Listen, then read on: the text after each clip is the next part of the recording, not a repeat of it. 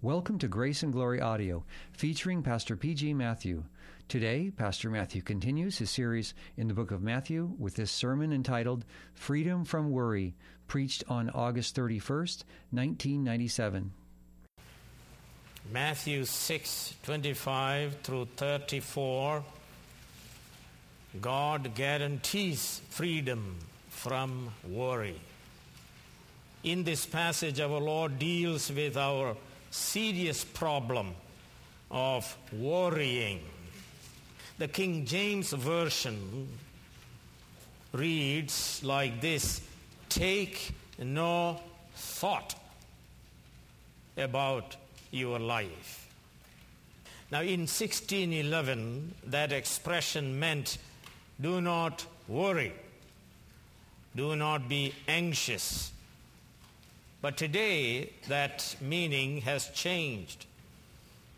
Therefore, many people have concluded by reading, take no thought about your life, in the King James Version. I say many people have concluded that they should not be concerned about how to provide for themselves, that they should not give any thought regarding their study and their career and their work. They conclude it is spiritual to be lazy and live, quote, by faith, unquote. I have had opportunity to meet such people. They pretend to be very spiritual because they take no thought concerning what to eat and what to put on. They get up late in the morning and faithfully check their mail to see whether they received any checks from people who take thought and work hard. They are not spiritual, they are freeloaders. They want others to work hard so that they could live by faith. Of course, they are careful to send out newsletters informing hard-working God's people to send them money so that they could live by faith. First, let's look at this word in the Greek that is translated in the New International Version, do not worry.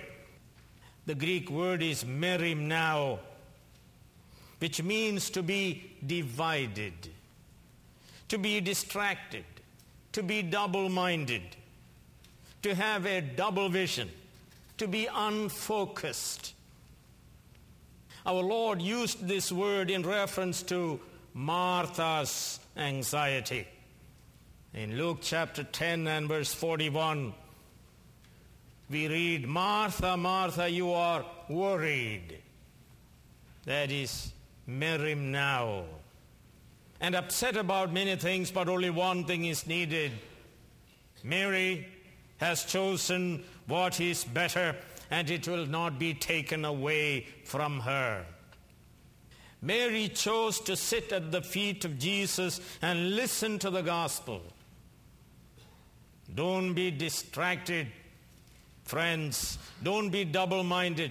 Pay full attention to the gospel of Jesus, and there won't be any need for worrying. Be warned by what St. James tells us in his epistle. A double-minded person is unstable in all his ways. So let us look at the reasons that our Lord Jesus Christ, wisdom incarnate, truth eternal, gives us for not worrying. I want to give you 10 reasons. Jesus argues his case for not worrying. He reasons it out. Modern man has no time for reasoning. He is emotional, he is feeling dominated, even journalists who are supposed to report what has happened. You have heard them asking the question, how do you feel now? And so on. Even Christians have abandoned sound reasoning. They do not much care for sound doctrine. They go to church to feel better. They turn their minds off as they enter the sanctuary. But if anyone should live by thinking, by reasoning, it is the Christian, because he alone is made capable of proper rational thought. Christians are to live by a renewed mind. In order to feel better, we must first think better. We must use our minds. So Jesus gives us reasons not to be terrorized by anxious thoughts. So first reason is given here in verse 25. The Greek text tells us, dia tuto. Therefore, on account of this, because. In other words, there is a logical connection to what he said previously to this. What did he say previously? His disciples should store up treasure in heaven, he said. He said his disciples should be of single vision. He said his disciples should serve only God and not God and money, which is an impossible task. So when Jesus says dia tuto, or therefore, he gives us the reason, number one. If they do this, serve God alone, store up treasure in heaven alone. If you see reality with a good eye, having single vision, if they do this, then they do not need to worry about anything. Friends, pay attention to the gospel, and you shall have peace. Second reason is given. He says in verse 25, is not life more important than food, and the body more important than clothes? The second reason is this: greater gifts from God includes lesser gifts. Keep that in mind. If God has given us the greater gift of life, we have nothing to do with this life. He has given us as gift. If God has given us the greater gift of life, then we must conclude He will also give us the lesser gift of food to sustain life. God has given us body, which is the greater gift. If God has given us the greater gift of the body, we as rational creatures must deduce, must conclude, must infer that He will also give us the lesser gift of clothes as well. And you find this type of argument all over the scriptures. You read Romans 8 and verse 32. There St. Paul says this: He who did not spare his own son, but gave him up for us all, how will he not also, along with him, graciously give us all things? Here the greater gift is Jesus Christ, the one and only Son of God. In this greater gift of our Lord and Savior Jesus Christ is included the lesser gifts of all things. That is, all things necessary for our complete salvation. Salvation of our soul and salvation of our body. In other words, as Christians, use your minds, draw conclusion, think, infer, so you can feel better. Draw conclusion so that we may feel better and stop worrying. If I bought an expensive Rolls-Royce car, you must conclude I have also the ability to fill it with gasoline. It is sound reasoning.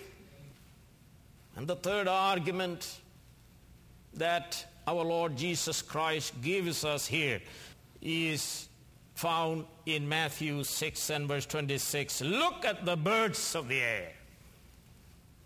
The argument from the birds of the air. Our God is the triune God of the Holy Scriptures. He is above creation. He is transcendent. Yet unlike the God of the deists, he is also immanent, meaning involved in the affairs of the world continuously. He is the God of providence. He maintains the world and governs the world. He is the one who not only created the birds of the air, but continually feeds the birds. Birds are not supposed to sow and reap and gather into barns. Some stupid Christians have concluded, therefore, they shouldn't do any work. That's stupid. Birds are not supposed to sow and gather and harvest. But look at the birds. Birds are not lazy. They work very, very hard. They wake up very early in the morning. They sing. They go in search of food. They build nests. They raise their young. They feed themselves and their young. They travel thousands of miles in search of food and better climate. They work very hard, yet they do not worry. Have you ever seen a bird worrying? Yet the Lord Jesus Christ tells us, our Heavenly Father feeds the birds, their Creator, yet our Heavenly Father feeds every bird in the whole universe. The psalmist tells us in Psalm 147 and verse 9, He, God, provides food for the cattle and for the young ravens when they call. Yes, God feeds the cattle, He feeds the young lions, He feeds the birds. Now, as intelligent human beings, enabled by God in salvation to think straight, let us think straight. If so, God will feed us also. If He so feeds the birds who are less than you are in the scale of being, you must draw logical conclusion. What is the conclusion? God will feed you. You are more valuable than birds. Greek is you differ from birds, meaning in the scale of being. You are more valuable than birds. You are the crown of creation. Do not believe in the environmentalist gospel, which says that man is probably the same as spotted owl, or man is less than a spotted owl. Man is greater. He is created in the image and likeness of God. He is created to think and worship God. So then, beyond any disputation, draw the conclusion that God will feed man. And not only so, the scripture tells us he feeds even those who hate God. His sun shines on the good and the evil. His rain comes down upon the wicked and the just. If our God feeds the animals, the birds, his own enemies, draw the conclusion. He who is our heavenly Father will feed us, his children, the bride of his only Son, Jesus Christ. Notice how the cloud of worrying is blown away by scriptural, rational thinking. And you begin to feel better now, isn't that true? I believe in feeling, but it should follow thinking. Number 4 reason. Look at verse 27. Who of you by worrying can add a single hour to his life? Uselessness of worrying of man. Jesus asks a question. It is also a challenge. Who of us can by worrying add 18 inches of lifespan to our life, or an hour more to our life? It is a challenge to the competence of man. The rich man, the educated man, the scientific man, the philosopher man, the political man, the technological man, the medical man. The expected answer is, no man can do this very least thing. Our times are in his hand. And in his time, the birds fall to the ground and man returns to the dust. So worry is useless. It is impotent. It cannot add an hour to our life. But if we study worrying, there is indication worry can be detrimental to our life. Now, if this is so, what is the logical inference? Worry is useless. Don't be an idiot. Don't worry if you are a child of the Heavenly Father. Let me say it again. This is not written to unbelievers. It is written to the children of the Heavenly Father, and so it is only applicable to a child of God. Reason number 5. Look at verse 28 of Matthew 6. And why do you worry about clothes? See how the lilies of the field grow. See, the word is katamathete, from katamanthano. Study flowers, in other words. Pay attention to flowers and think straight. Jesus here says, why do you worry about clothing? Go and study flowers. Wild flowers. The scarlet poppies that spring up in the spring in Galilee and carpet the earth. They do not toil or spin for their own garment of exquisite splendor. Jesus says, God clothes these grass that last for a day in such splendor that no man, not even Solomon, could excel and surpass. Think then, from this, thinking Christians must conclude, God will much more clothe us.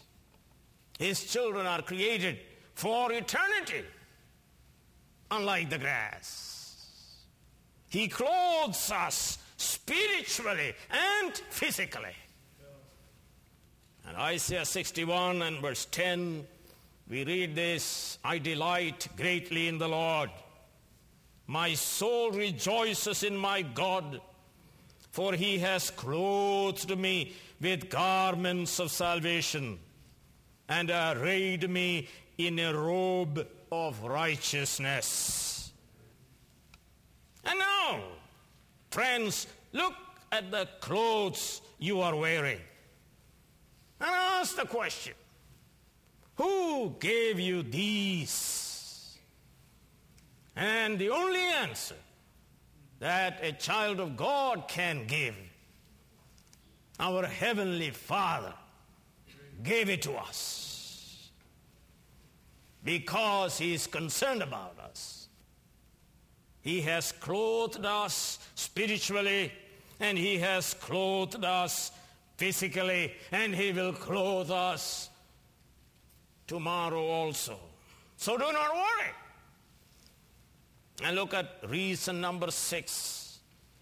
It is given in verse 30. If that is how God clothes the grass of the field, which is here today and tomorrow is thrown into the fire, will He not much more clothe you, O you of little faith? Grow up in faith, in other words. If you want to be guaranteed of a life of tranquility, grow up in trust. Grow up in your faith. Christians who worry are people of little faith. One good thing about Mr. Little Faith is that he is a Christian. He is saved. He goes to heaven. And you study the Bible every time Jesus used this word, which is one word in Greek, oligopistos, little faith. Every time He used this word and addressed people, He addressed His timid, fearful, and doubting disciples. He never used this word to address unbelievers. So rejoice if you are Mr. Little Faith that you are saved and you are going to heaven. You are in a much better condition than the person who has no faith. Oh yes, Mr. Little Faith goes to heaven when he dies, but while he lives, he continually worries and frets. He can behave just like his pagan neighbor who can only worry. So if you do not want to worry, grow up in faith. We must grow up from little faith to great faith. There is a range of faith, from little faith to great faith. The faith of the centurion, the faith of the Canaanite woman, the faith of Elijah. Growth in faith comes through hearing and doing God's word. The Bible says faith comes by submissive hearing of the word of God. Show me a person who grows in faith. I will show you a person who is a student of Scripture. I will show you a person who is steady, confident, tranquil, not worrying but working hard in the world. Reason number 7. Look at verse 32. For the pagans run after these things. Understand that worry defines pagans. Worry is the nature of Gentiles, not the children of the Heavenly Father. The Gentiles, the pagans, the unbelievers, the non-Christians, they run after these things episeteo. They seek with all intensity and determination these things, material things. They live for them. They are blinded. Without understanding, spiritual understanding, they are unregenerate. They are without God and without hope in the world. They have no relationship to the Heavenly Father. They store up their treasure upon the earth. They serve money. They worry. Whether rich or poor, they worry. Because they trust in themselves. They have no great, eternal, everlasting, transcendent, sovereign, immanent Savior God upon whom they could trust. So the argument is, don't be like the Gentiles. You are different. You are citizens of the kingdom of heaven.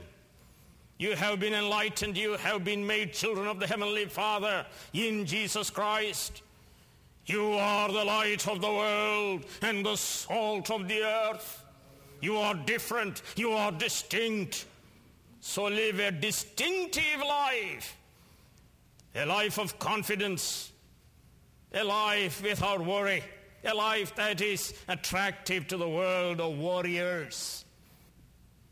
Reason number 8, Matthew 6 and verse 32, your heavenly Father knows that you need them. Your heavenly Father knows. He knows life needs sustenance. He knows body needs clothing. Abraham learned this in Genesis 22. When Isaac put the question to the father, we have the fire and we have the wood. Where is the lamb? Where is the animal for sacrifice? And we hear from this Father of all believers the answer, Jehovah Jireh. The Lord sees. The Lord knows. Let me tell you, if the Lord knows, it means He provides. He knows you have need of all these things, these temporal things. He knows that we cannot live without it. The Lord knows, and the Lord provides these things. He provides these things to animals. He provides to the birds. He provides to His enemies. He provides especially for His own children. If you parents provide for your cats and dogs, will you forget to provide especially for your own children, whose needs you anticipate and you know? Listen to what Jesus says in the 7th chapter of Matthew and verse 11.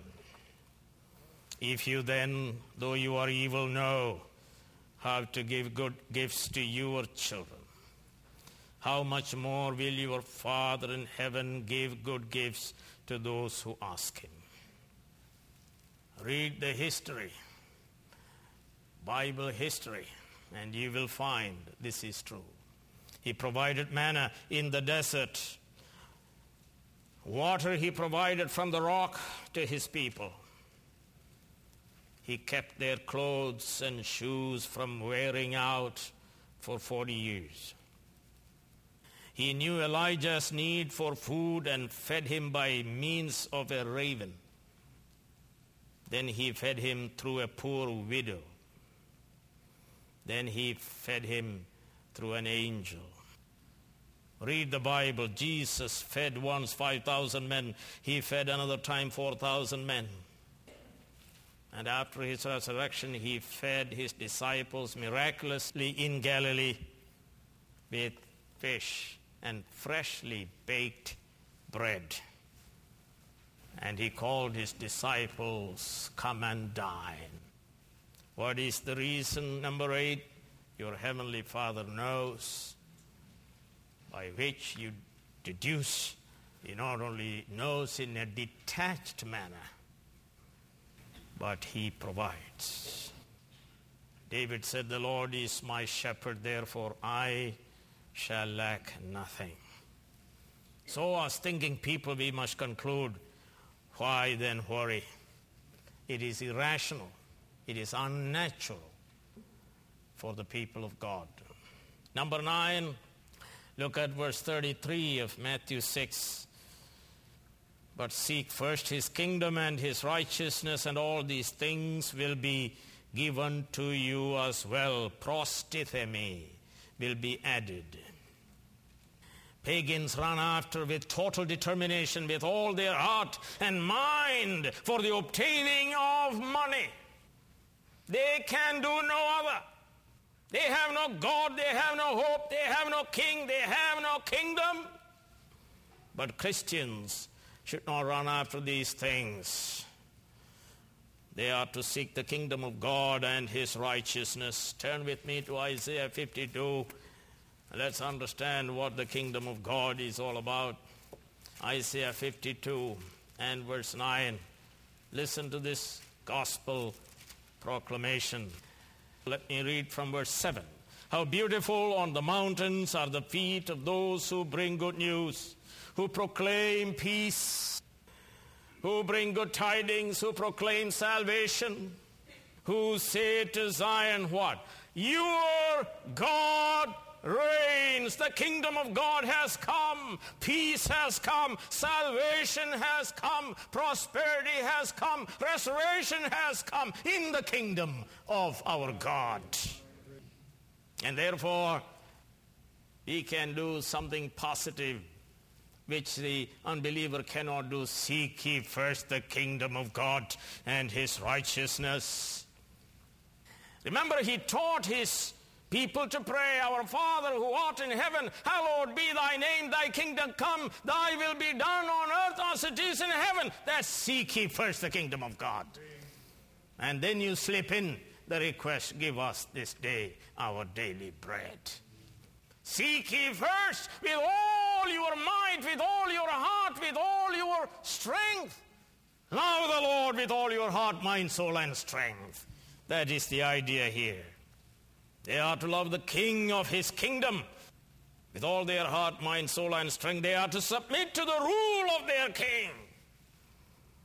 They are to delight in knowing and doing God's will. They are to concentrate upon that which is of the greatest importance, kingdom of God and its righteousness. Money is of secondary importance. You are to love God and please him by doing his will. If you do so, God guarantees to add to us money. He will add to us food and clothing. Of course, we must plant and water, but God gives us the water and the sunshine, and above all, the increase. Isn't that true? Seek ye first the kingdom of God and his righteousness. Matthew 7 and verse 21, Jesus says, Not everyone who says to me, Lord, Lord, will enter the kingdom of heaven, but only he who does the will of my Father who is in heaven. That is seeking the kingdom of God and his righteousness, meaning practical, experimental righteousness by doing the will of God. Love God. Commune with God, seek his will, do them, practice righteousness, fix your eyes on Jesus, the author and finisher of our faith. He guarantees that goodness and mercy shall follow us all the days of our life. And he will do the same for you all your years upon this earth. Do not fret, my friend. Delight in the Lord and trust in the Lord. Reason number 10.